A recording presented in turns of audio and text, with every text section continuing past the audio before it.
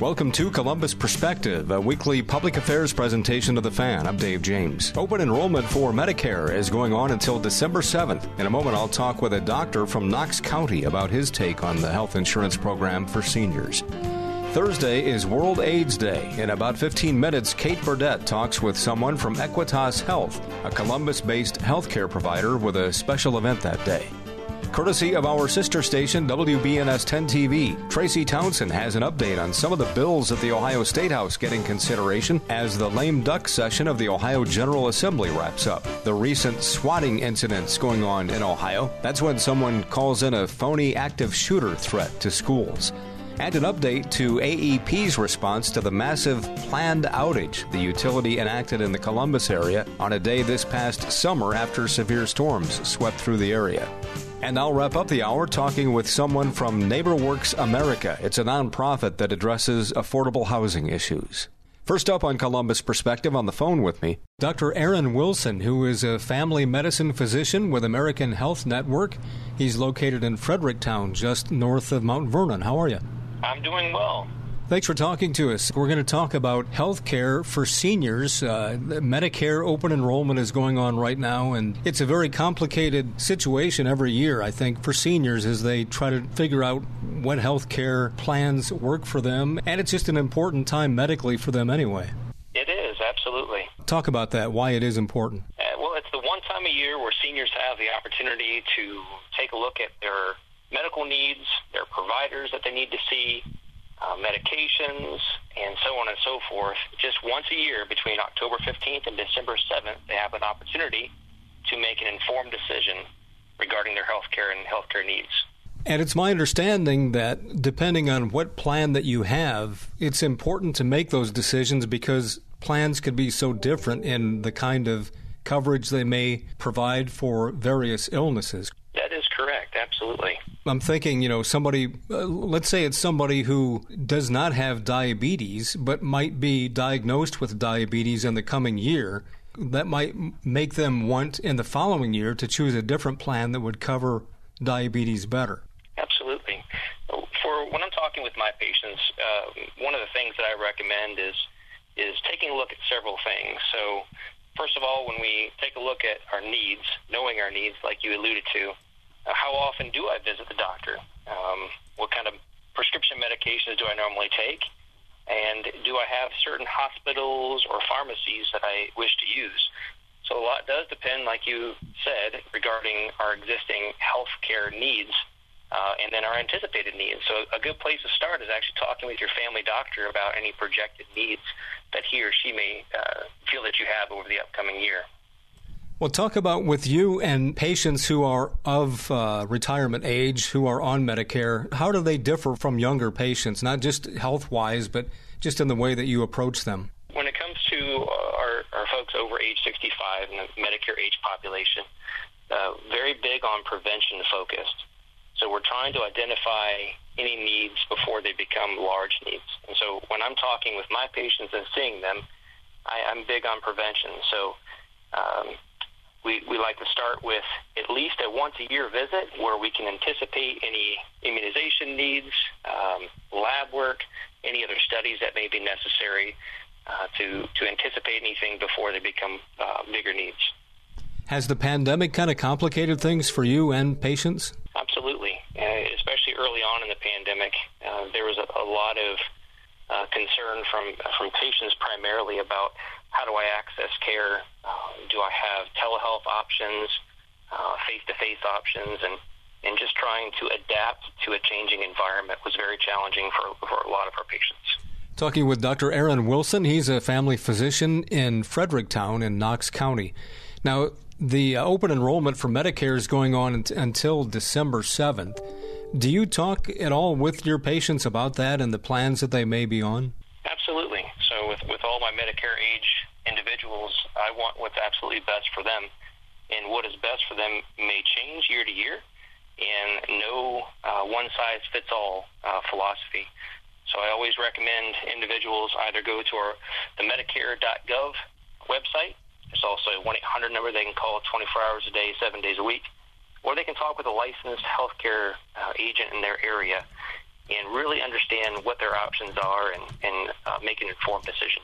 One of the things that seems like it's gotten more complicated is the difference between Medicare Advantage and supplemental care, also known as Medigap. Medicare Advantage is, from what I understand, a health care program that is not part of Medicare, and supplemental care coverage is where you have Medicare and then also an additional insurance policy that picks up the other 20% that Medicare doesn't cover. Is that right? That is correct. So when we think about original Medicare, also referred to as traditional Medicare, this will include Part A, which is our hospital-based coverage, and then there's Part B, which is our outpatient or medical coverage, where you would see your family doctor or any specialist would fall on that. And then each individual has the option to pick up a prescription plan, which is known as Part D. And what Medicare Advantage offers is everything that you just mentioned, all included in one plan called the Medicare Advantage plan. Okay. When we see people like Joe Namath on TV talking about these policies, he's pushing a plan that is not part of Medicare. It's a different plan provided by a private insurer that might offer perks beyond Medicare and a different rate charge, right? Absolutely. One of the key things, the differences that I inform my patients about is that many of the Medicare Advantage plans offer extra coverage that traditional or original Medicare does not, such as vision, hearing, dental services, things of that nature. Are there downsides to that as a choice instead of supplementing Medicare with a different policy? Sure, there could be. It really depends on the individual and where that individual resides, where they reside, a zip code, and a lot of the preferences they have historically regarding pharmacies and hospital systems. So it is good to make an informed decision by talking with an individual that can help guide you through this. One of the things that I saw as a possible difference, and I guess this isn't a hard, fast rule, but it could be a guide, is that Medicare Advantage, you might get more perks, you might get things like dental care, things like that, but you also might be prone to more out-of-pocket costs that you don't expect, or you might be hit with an out-of-network charge that you wouldn't get if you were on supplemental care. That is a possibility. Each individual plan that is in Medicare Advantage is different, and the out-of-pocket costs vary. So it's good to understand where your network may lie. For instance, if you plan to stay locally in Ohio or whether you travel, it's good to know what your options are and talk to a specialist regarding your specific situation. Talking with Dr. Aaron Wilson, he's in Fredericktown. Do you care for seniors that are under both of those types of plans? Absolutely. So we have a fairly large Medicare population in my outpatient practice, and we have individuals that have so many different types of Medicare, everything from traditional to the Medicare Advantage plans. So we have a good representation of both sides of our options for our seniors. The key to me for my patients is making sure they have the best that meets their needs individually. And so that's how I choose to guide my patients. So do you talk to somebody who, I don't know, maybe if they're overweight, maybe if they've got the beginning signs of heart disease or something like that, do you talk to them about, when open enrollment for Medicare comes along, you might want to consider this plan because if this ailment does happen next year, you probably ought to have this? Absolutely. That can be part of our decision-making when we're having discussions in the office, is trying to anticipate the needs over the upcoming year, and then guiding my patients to an individual that's an expert so they can identify what plan might meet their needs the best. We have individuals that are prevention-focused themselves and some that have had the good fortune of excellent health care throughout their life, and they may come across a time in their life where they have several medical needs that need to be addressed all simultaneously. Dr. Wilson, what are other aspects of this that I'm missing that you'd like to talk about? The key here is when I'm talking with my patients is three basic concepts or three basic steps, if you will. So we talk a little bit about knowing our needs. So how often we're visiting the doctor, what prescription medications do I normally take, what may I be taking over the upcoming year. So once I know my needs, then I want to explore my choices. And I had mentioned that Medicare.gov is a great resource, and if folks haven't looked at Medicare.gov, it really does a side-by-side comparison of traditional Medicare plans as well as Medicare Advantage, and then it gives some resources to learn more information specifically.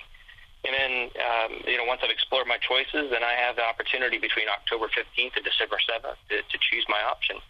And if I need to change that in the upcoming year, then I have that opportunity every October 15th through December 7th to make those changes. And according to some of the surveys that are taken, seniors seem pretty satisfied with Medicare or Medicare Advantage. Absolutely. Based off of each individual person's need, they can leverage some of the resources that are available either within traditional Medicare or within a Medicare Advantage plan. Some doctors don't take Medicare patients. Is that ever an issue for you? I mean, is it something that you just feel like you are morally obligated to do that, or what is your story with that? Sure. So I have made the decision early on to take Medicare individuals into my practice. I think it's a need, and I think it's very rewarding with a lot of life lessons that are shared, and also doing life with the people that I care for is very rewarding as well. And doctors in small towns, boy, they're treasured resources. And I was just reading, I think there's an article today in the Columbus Dispatch about the shortage of doctors in rural areas. Yes, you're right, absolutely. In primary care in general, especially in the rural area, we are noticing that there are less new grads coming into primary care in some areas, especially in the rural setting. What are the advantages that you see working in a rural area? Well, I believe that in a rural area, individuals get to know you. You get to know individuals. There are families that I will care for where we have 4 generations within the same practice, and that to me is exceptional. It's an opportunity. It's a privilege to be able to do those things. Also, I feel that as a doc in a small community, you really are part of the community, and you can be a cornerstone to a lot of the things that happen during the course of a year and in a rural setting. You can live in a city like Columbus and hardly ever run into somebody at the store or whatever where you know people, and that happens all the time in the smaller towns. It absolutely does. You can be picking up a cup of coffee and strike up a conversation with a long-time patient. They'll often pull me to the side and say, hey, I want to show you pictures of my grandkids and what they're doing. And to me, that's very fulfilling. Talking with Dr. Aaron Wilson. He's a family medicine physician with American Health Network located in Fredericktown. What is American Health Network? American Health Network is a care delivery organization that is in Indiana and Ohio. And we are, at least in the Ohio area, we are exclusively primary care, so family medicine and internal medicine. Okay. Anything else you'd like to add, Doctor? I just appreciate the opportunity and just want to encourage folks to check out Medicare.gov, and you have until December 7th to make any selections that you would like to make. All right. Good information. Dr. Aaron Wilson, he is a family physician in Fredericktown. Thanks so much for your time today. Thank you for the opportunity.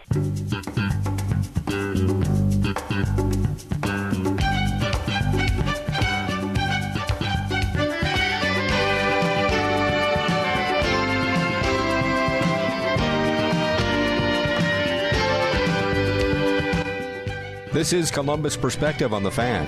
Here's Kate Burdett. I'm joined today by Gregory Price. He is the Preventions Program Manager for Equitas Health, based in Columbus. They provide inclusive and affirming health care for people in the LGBTQ plus community. Hi, Gregory. Thanks for being here.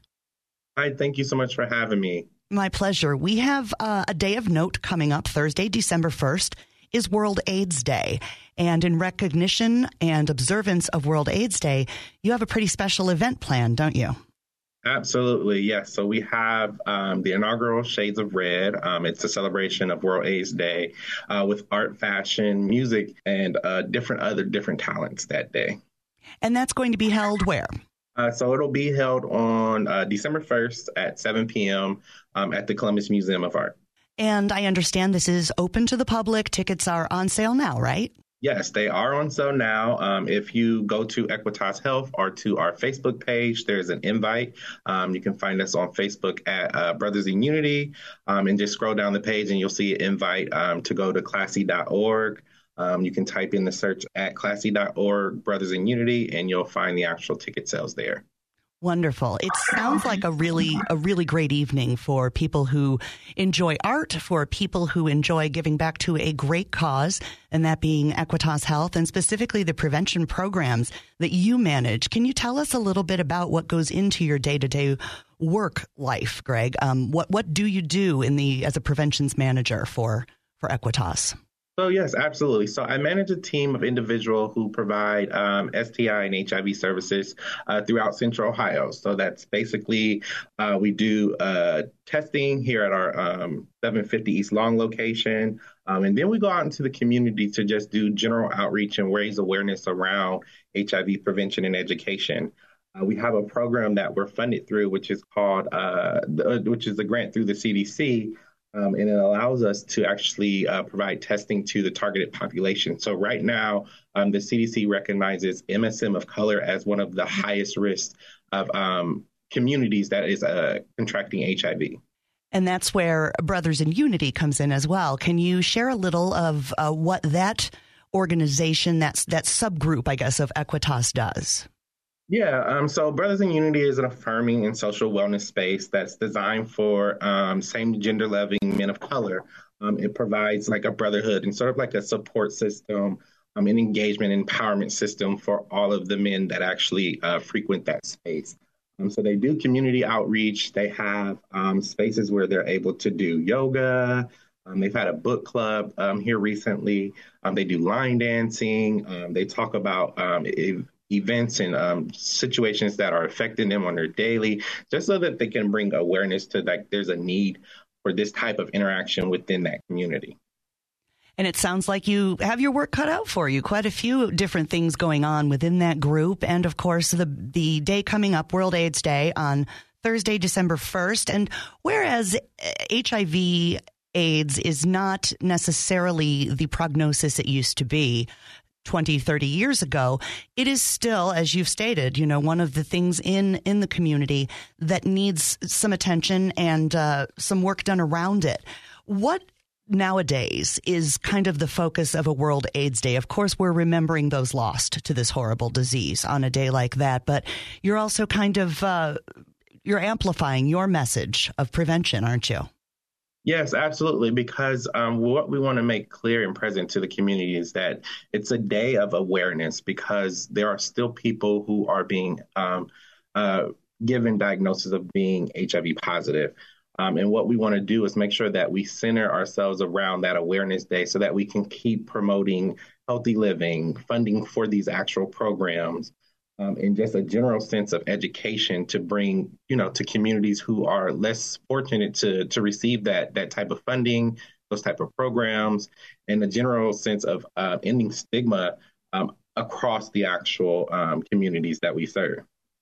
And the stigmatization really is kind of a major issue, I would imagine, in our current, shall we say, political climate as well. It seems like there may be some new challenges for you in your work. I definitely agree that there are growing challenges, but I believe with the type of work that we are doing here at Equitas Health, that will overcome those battles. What would you say is the most important message that you want to share with the community, and whether that is the same gender loving community or the cis straight community, whoever they might be, about the work that you do and about the awareness in the community that you're raising? So there are three things that I will want people to take away from like the messaging that we have. One of them being that knowledge is power, making sure that you know all it is that you know about your sexual health, being able to utilize different organizations to be able to get the things that you necessarily need. The second one is that prevention is key. So making sure that you're staying up on your sexual health, going to get tested every 3 to 6 months, making sure that you're having those healthy conversations with your partners when engaging in sexual activities. And then the last one I think that I want people to take away is that utilize your resources. We are here. There are 17 different offices across the state that Equitas Health houses. Make sure that you utilize us for any resource that you need. we're here. A lot of our services are free. And if it's not free, we'll find ways to actually make sure that it's no cost to you. And Equitas Health is open to anyone, right? You don't have to be a member of a specific community, as we've discussed, to take advantage of, to avail yourself of the services at Equitas Health, including the pharmacy, right? Absolutely. We welcome everyone, anyone that wants to have an inclusive health care. We open our doors to everybody. So that's one of the things that I love about working here at Equitas Health. This Thursday, however, is kind of a more festive occasion. And again, it's Thursday evening, December 1st at 7 p.m. at the Columbus Museum of Art. We're talking with Greg Price. He is a prevention programs manager for Equitas Health in Columbus. And the event on Thursday is in observance of World AIDS Day. You mentioned briefly at the beginning of our conversation, Greg, what the evening entails, but let's talk a little more. You said there's an artistic kind of experience. There will be live music and things.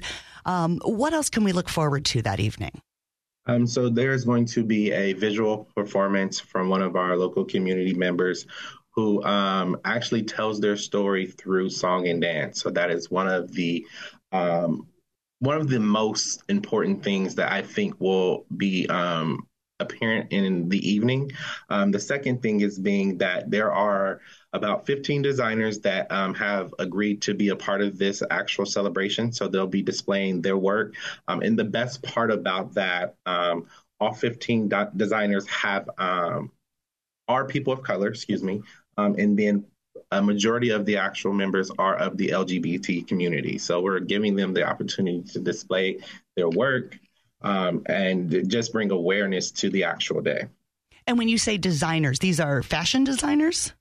Absolutely, yes. So all of these designers have created some type of clothing line. And then we do have someone that is actually displaying their design for the first to the public. So that'll be great as well. That sounds really exciting. I think that's going to be a really special evening. Again, World AIDS Day is Thursday, December 1st, and Equitas Health and Brothers in Unity, as part of Equitas Health, are celebrating and observing that day with an event at the Columbus Museum of Art. You can go to the Equitas Health website. That's spelled EQUITAS if you're using a search engine. They're easy to find, and they have a lot of great resources. We'll probably be talking to someone from Equitas here in the near future because it's going to be AIDS Walk time before we know it in the spring. But for now, we'll focus on World AIDS Day. Greg Price, thank you so much for joining us today. Thank you so much for taking the time to do this. I definitely appreciate you. Columbus Perspective is a public affairs presentation of WBNS Radio. The opinions expressed on this program are those of its guests and do not necessarily reflect those of WBNS Radio, its staff, management, or sponsors. Courtesy of our sister station, WBNS 10 TV, here's Tracy Townsend from her Sunday morning public affairs program, Face the State. A new edition can be seen this morning at 11:30 on 10 TV. Good morning, and thank you for joining us here on Face the State. I'm Tracy Townsend. Ohio lawmakers got to work in the lame duck session. It's the final push to pass legislation before the end of the year. They covered a wide range of topics. This morning, we are going to highlight several bills. One, to increase the penalty for swatting calls, crack down on distracted driving, allow mental health days for students, and a take on transgender rights issues. Let's start with the proposed legislation that would prevent doctors from performing gender transition on kids. 10 TV's Kevin Landers spoke with people on both sides of that debate. Everyone should vote no. Everyone should fight back. A protester shouted to members of the Aging and Human Services Committee over a bill called Save Adolescents from Experimentation. Because I'm strongly opposed to House Bill 454, banning gender-affirming health care for minors. Among those who testified, Jeopardy champion Amy Schneider, who told the committee if she were to be denied puberty blockers, her life would be ruined. I don't know that I could go on living. And I hope that I would, and I'd hope that I'd find a way to do it, but I really believe that I might not survive. The bill would require minors who want to transition from their assigned gender to wait 2 weeks in order for a doctor to diagnose puberty blockers. And this proposed legislation is dangerously discriminatory. Those with trans children say the bill is an example of government overreach. If passed, House Bill 454 would make my job as a father much harder. State Representative Gary Click is the bill's sponsor. I feel like we've made a number of strides to address their concerns, but I still think we have to listen to the kids who've been through this who have regrets. In fact, the bill was amended. It no longer requires bans on puberty blockers, but requires a child to seek a second opinion from a doctor before receiving gender-affirming medicine and must be screened for mental health and sexual abuse. And so we have to give children time to figure out a little bit who they are without mind-altering drugs like puberty blockers and cross-sex hormones. He says the bill is also an attempt to protect children who want gender affirmation surgery, then regret it later. Parents said this bill is full of misinformation and the bill has roots in fear. How do you respond to that? Oh, I'm not afraid of anybody. The bill's future is uncertain since there was no vote to take it out of committee. At the State House, Kevin Landers, 10 TV News. Ohio is not the only state attempting to change law. The Florida Board of Medicine recently voted to start drafting a rule that would bar all minors in the state from receiving puberty blockers, hormone therapy, or surgeries as treatment for gender dysphoria. House Bill 619 looks to add mental health days for students. It would authorize school districts to allow children in grades K through 12 to take up to 3 mental health days as excused absences from school. School districts that allow for mental health days would be required to excuse a student's mental health day without a doctor's note. Schools must provide an opportunity for children to make up any schoolwork missed, and a student could take an in-school mental health day. State Rep Willis Blackshear Jr. of Dayton is the bill's sponsor.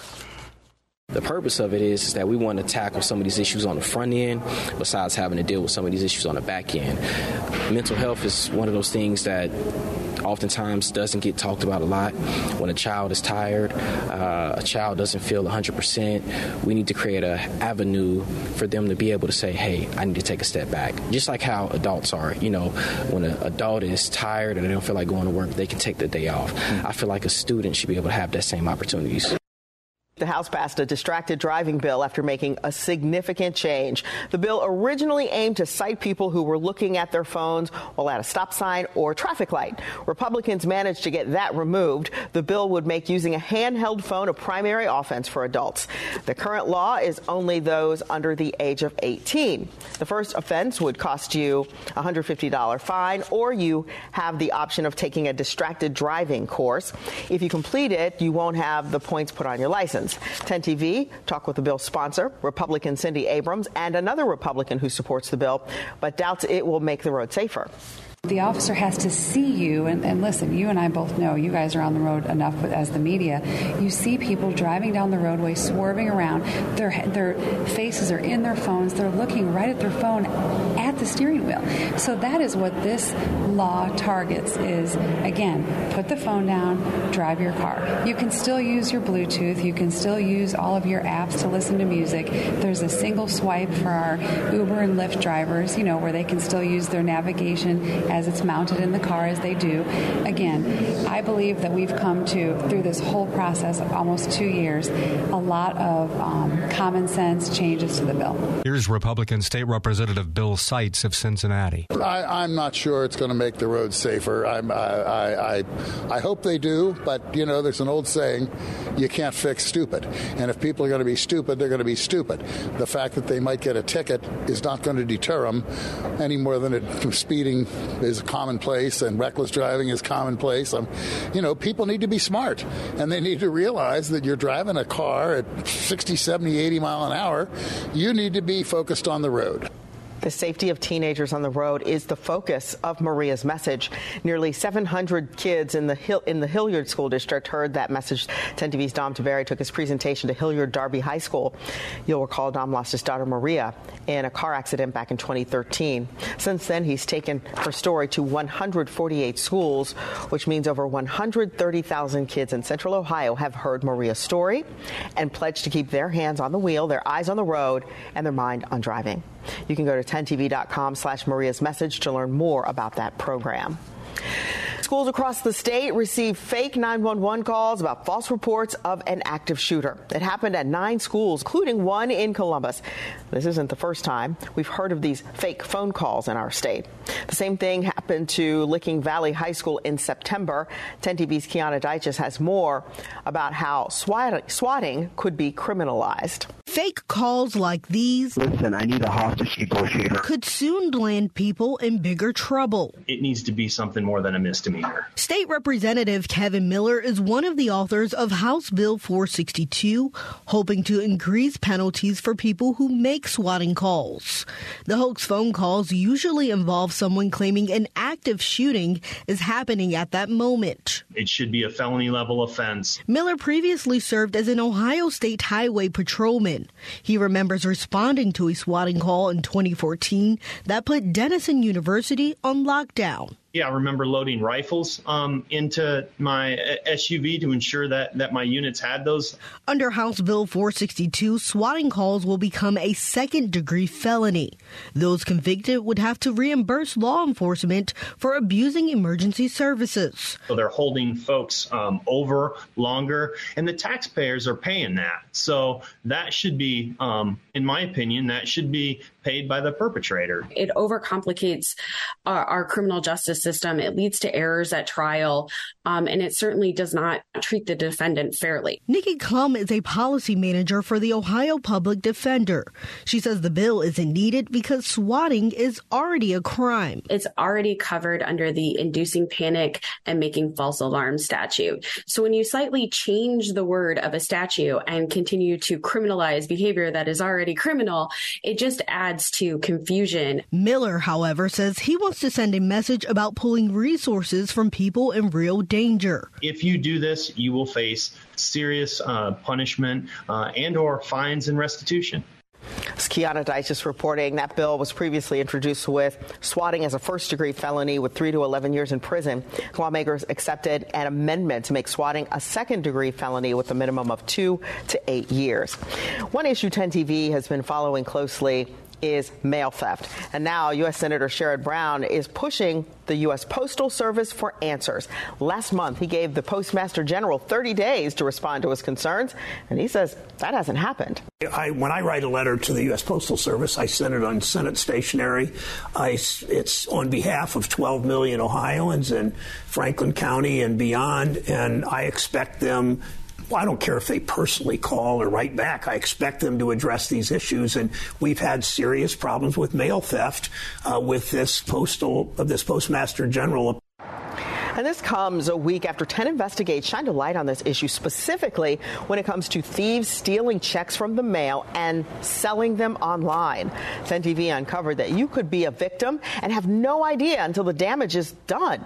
To see that report, go to 10tv.com/10investigates.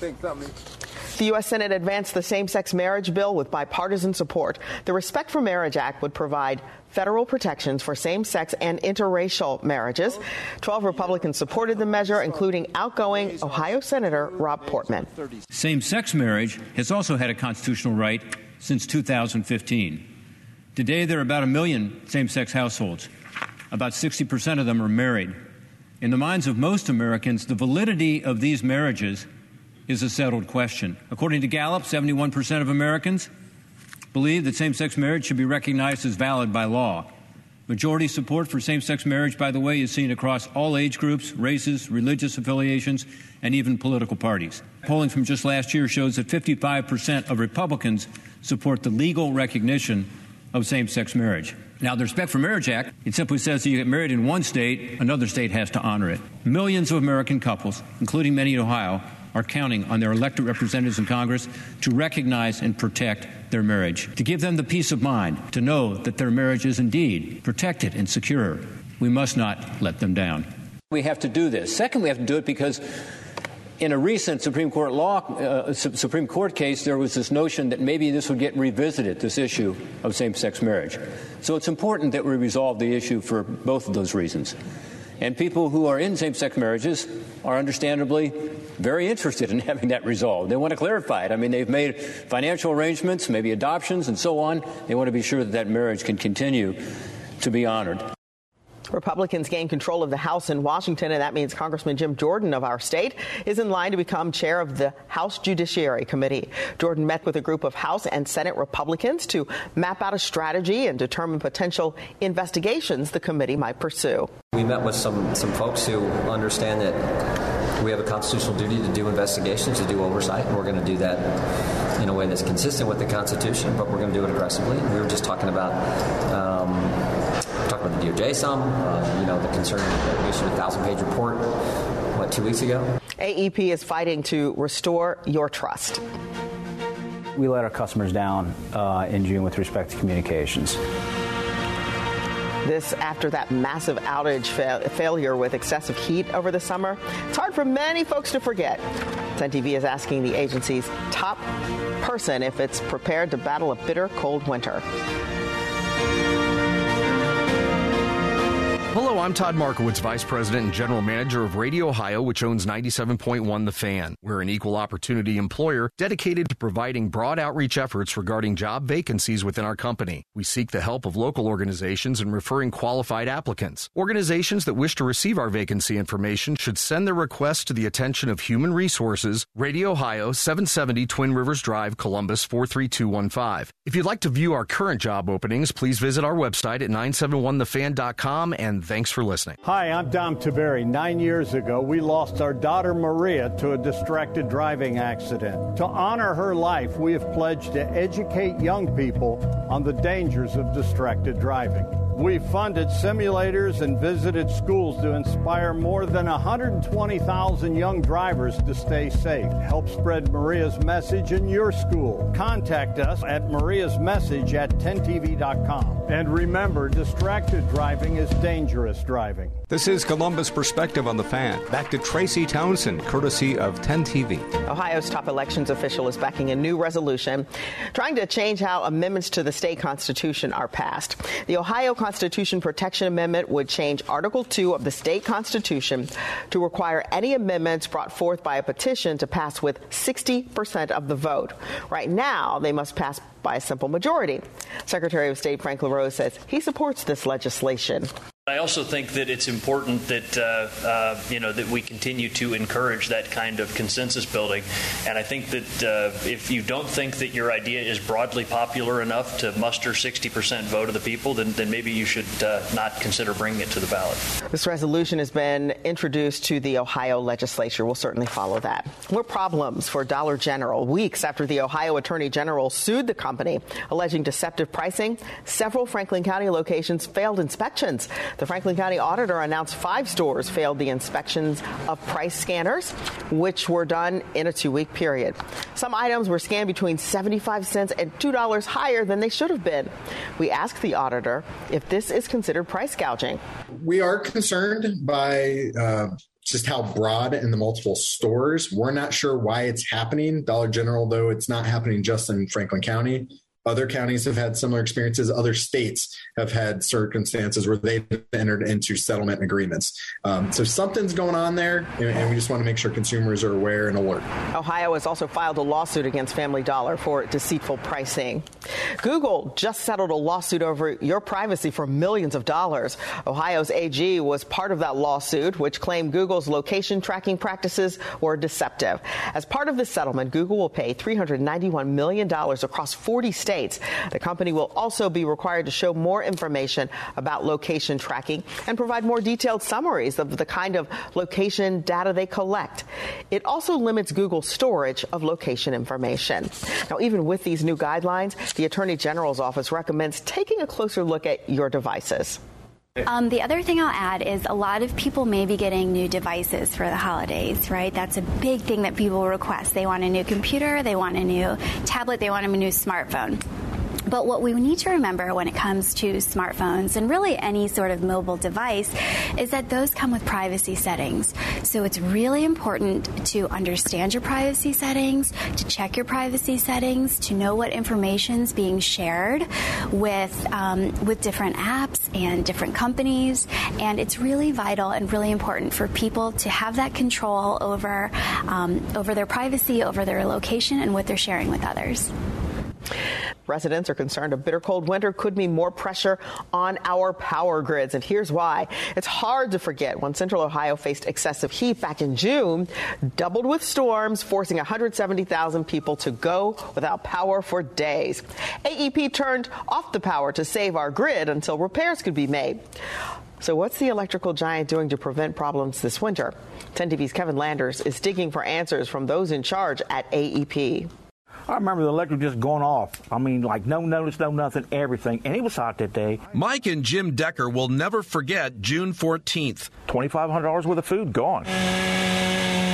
Like thousands of AEP Ohio customers, they lost power for 3 days when the energy company initiated an emergency outage due to severe storms, extreme heat, and high demand. The electrical grid, the power lines that send electricity to your home, is old. These were designed with the intended design life of about 50 years.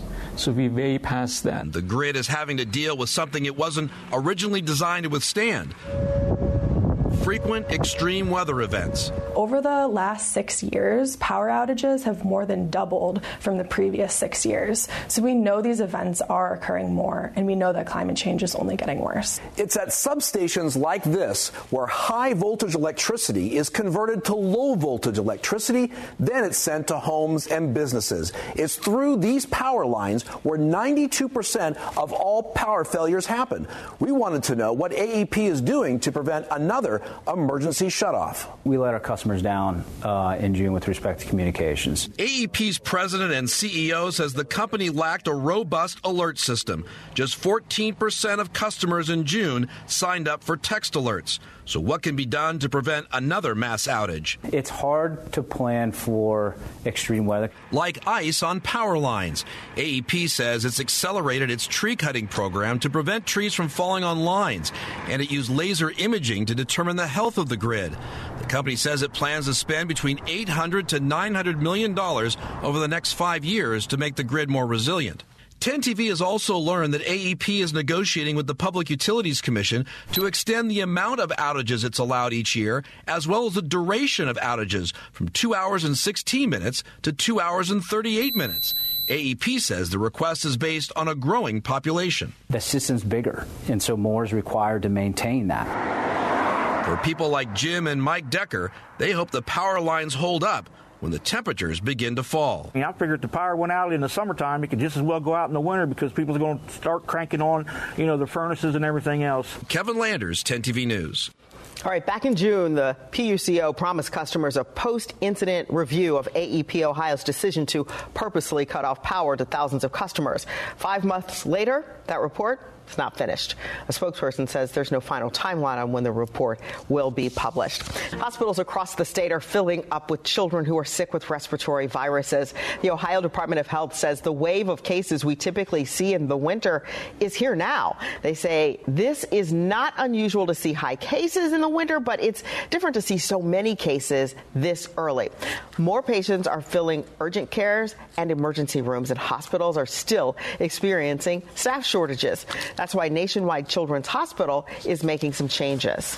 We're taking steps on the inpatient side to augment inpatient capacity by canceling scheduled or postponing scheduled surgeries or scheduled admissions that can safely be postponed so that we can maximize our ability to care for acute children with viral illnesses inside the hospital.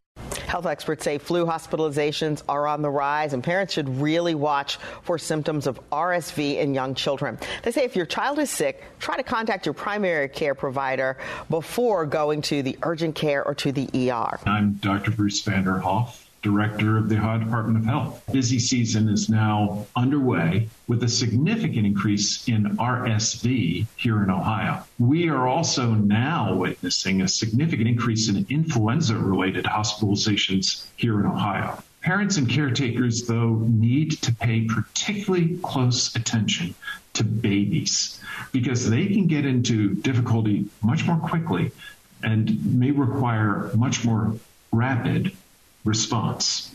You should seek emergency care for your baby if you notice unusually fast breathing, ribs pulling with each breath, or a bluish color of the lips or face. Also, a fever of 100.4 or higher in infants up to 3 months of age is a very significant concern.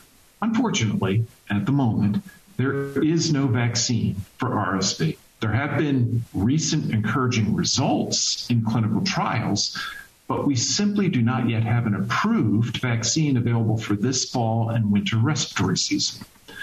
Nevertheless, we do have vaccines for both influenza and COVID-19, and it remains very important for parents to get their children vaccinated. 10 TV has learned ODOT is short about 30 plow drivers in central Ohio. Columbus says it will have 115 to 120 plows ready to hit the streets this winter.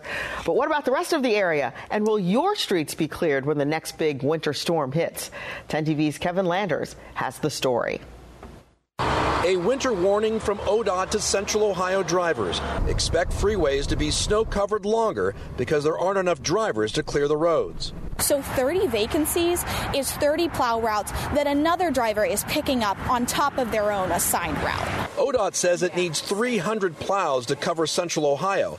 Considering it takes up to 90 minutes for one driver to complete a route, fewer drivers means it could take hours before the interstates are back to interstate speeds, depending on how much snow falls. So when we're talking about drivers that are doubling or tripling up on routes, we're talking about maybe 2 to 3 hours that you're waiting now, as opposed to the 90 minutes maybe you used to wait a couple of years ago. The city of Columbus is taking a three-prong approach to plowing snow this year. If there's a dusting of snow, it will send 45 plows to do the job. 1 to 3 inches will put 55 plows on the road, plus an additional 15 smaller pickup plows. So do you believe that 70 trucks is enough to handle the city? I do. The city says after hearing complaints from residents, it's now making residential streets a plow priority. Those streets will now get serviced with every storm. In years past, we would only serve those streets when we received 4 or more inches. This year, they're going to get served with every storm. They're going to get plowed curb to curb when plowing is necessary. The city of Columbus is responsible for plowing 4,700 lane miles, equivalent to driving from Columbus to Los Angeles and back again, plus another 200 miles. So we're as prepared and ready as we can be. Kevin Landers reporting there. The city also updated its Columbus Warrior Watch webpage. This year it will provide real-time updates where the plows are instead of lagging an hour behind. And that way you'll be able to see the last time your street was plowed. Our note of promise this week indicates room for improvement in who's leading Fortune 500 companies. A newly released scorecard put together by the Women for Economic and Leadership Development, WELD, African American Directors Forum, that's AADF, and J.L. Conaway Consulting reveals what's happening in our state when it comes to measuring the number of African American men and women on the boards and executive leadership teams in Fortune 500 companies here. 10 out of 23 Ohio Fortune 500 companies have no people of color on their leadership teams. 15 out of 23 have no African Americans on the leadership team. I talked with a consultancy partner and researcher, along with the president and CEO of WELD, who agree this is not just a wake-up call, but an opportunity. I think some of the information we've already read about, some of the stories we've already seen, some of the business cases that say, diversity is good for your business. That is the main reason why we want to continue to track the progress that these companies are making. It is good for business. I don't think anybody would challenge that as the, quote, case study. But then when you look to see what they're actually doing about it, we are woefully below. All three of us have seen certain things happen in this community and the corporate sector. They rally around it and they get it done. Big, incredible things. So we have the capability and the talent. But it's fair to say that, companies have to reach out and ask for help. WELD is advising corporate leaders review compensation packages, check to see if the organization structure is set up to ensure that diversity, equity, inclusion is a priority for the company. We thank you for joining us here on Face the State today, and we wish you a great week. That's again Tracy Townsend, courtesy of our sister station, WBNS 10 TV, from their Sunday morning public affairs program, Face the State. A new edition can be seen this morning at 11:30 on 10 TV. This is a St. Jude moment. Ashton was a high-level athlete, and in an instant, your world flips. and your healthy 5-year-old competitive cheerleader has a brain tumor. And the physician was like, your best option is St. Jude. Receiving treatment that was life-saving for our child and knowing that that treatment would be of no cost to us was a huge weight lifted. Learn more at stjude.org. Cancer screening can save your life. Begin cervical screening at age 25. At 45, colorectal and breast screening. At 50, discuss lung screening with a doctor. Find resources for free and low-cost screening at cancer.org/getscreened. This is a public service message from the American Cancer Society.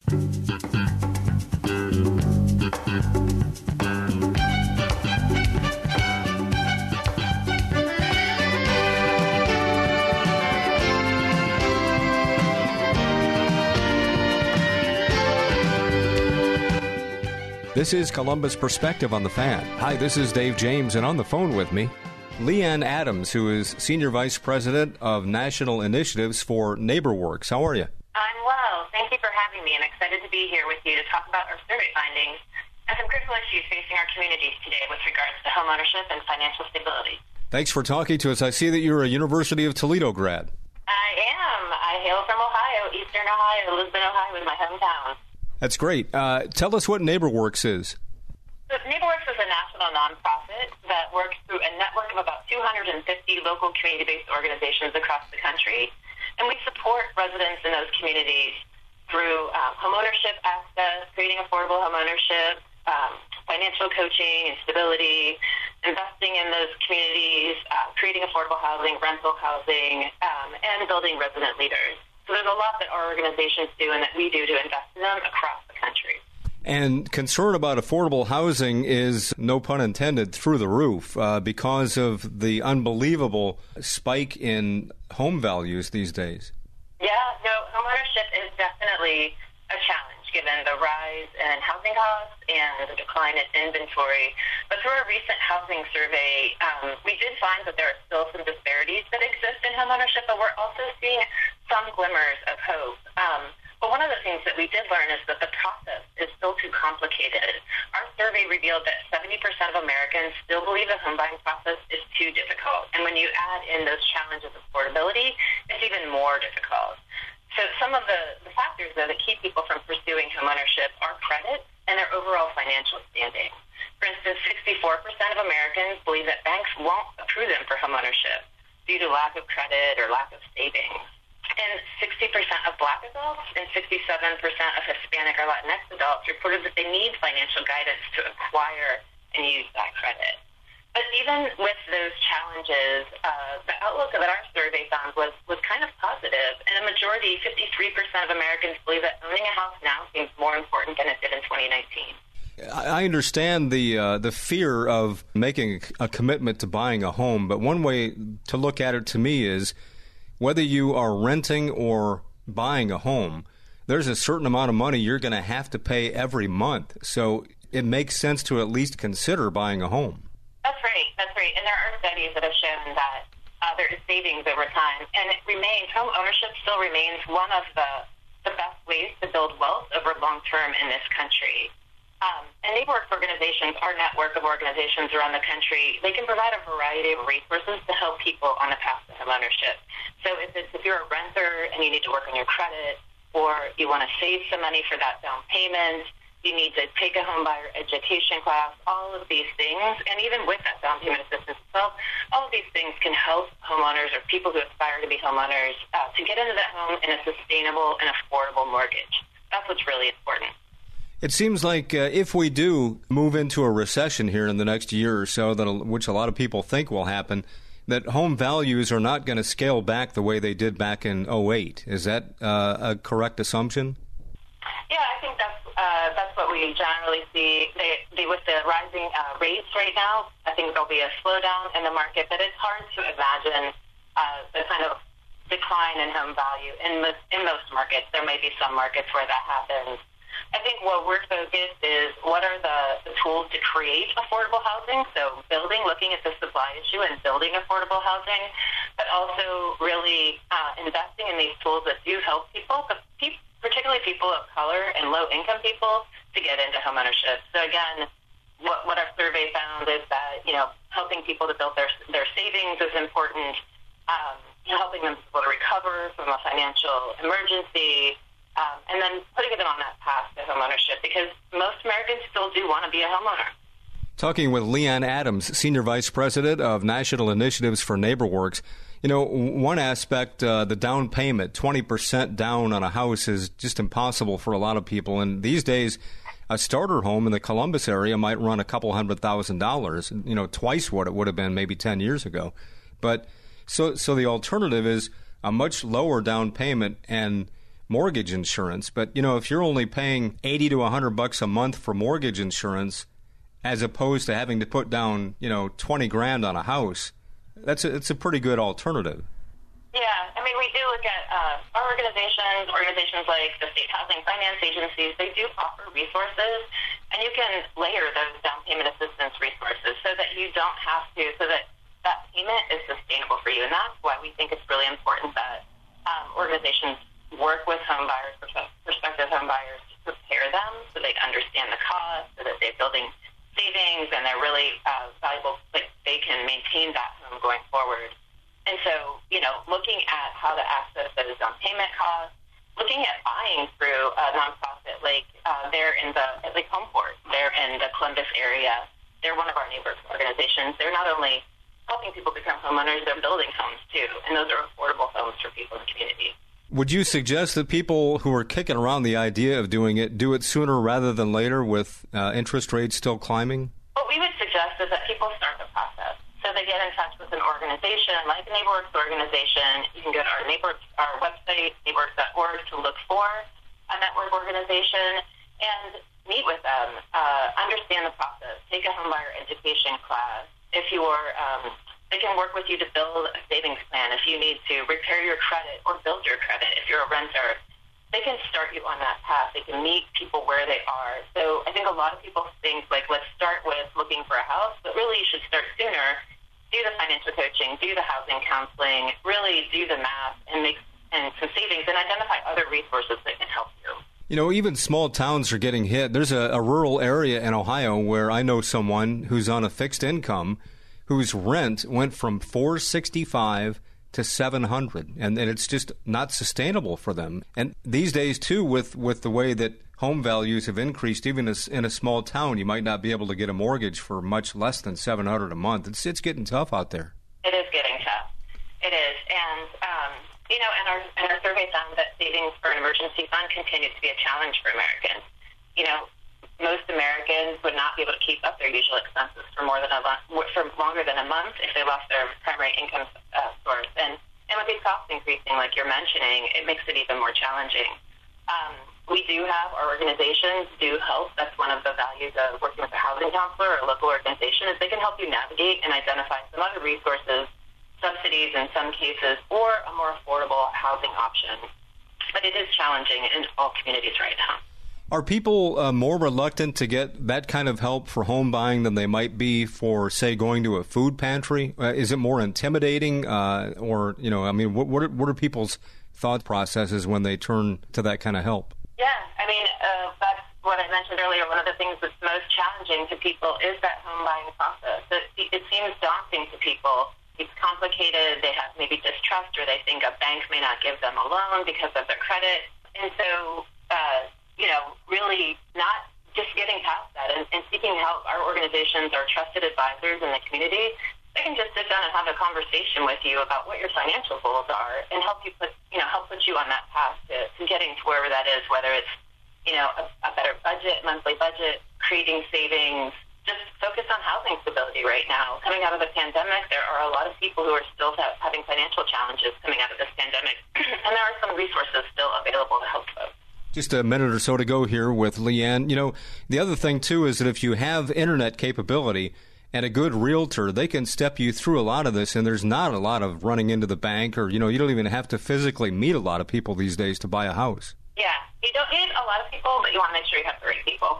So you want to have the people who are really going to help you understand the process, navigate it, choose a good mortgage, really look out for your best interests along the way. That could could be a realtor, that could be a housing counseling organization, it could be a state housing finance agency, and it could be your local bank. Leanne, where do people find more information? For more information, you can go to our website, neighborworks.org, and you can find more information there. You can also search for a network organization if that might be in your local community and that can help you. Okay, Leanne Adams with NeighborWorks. Thanks so much for the information today. Thank you. This has been Columbus Perspective, a weekly public affairs presentation of The Fan, heard each Sunday morning at 6 on WBNS AM, that's 1460 ESPN Columbus, and Sunday morning at 7 on WBNS FM, Sports Radio 97.1 The Fan.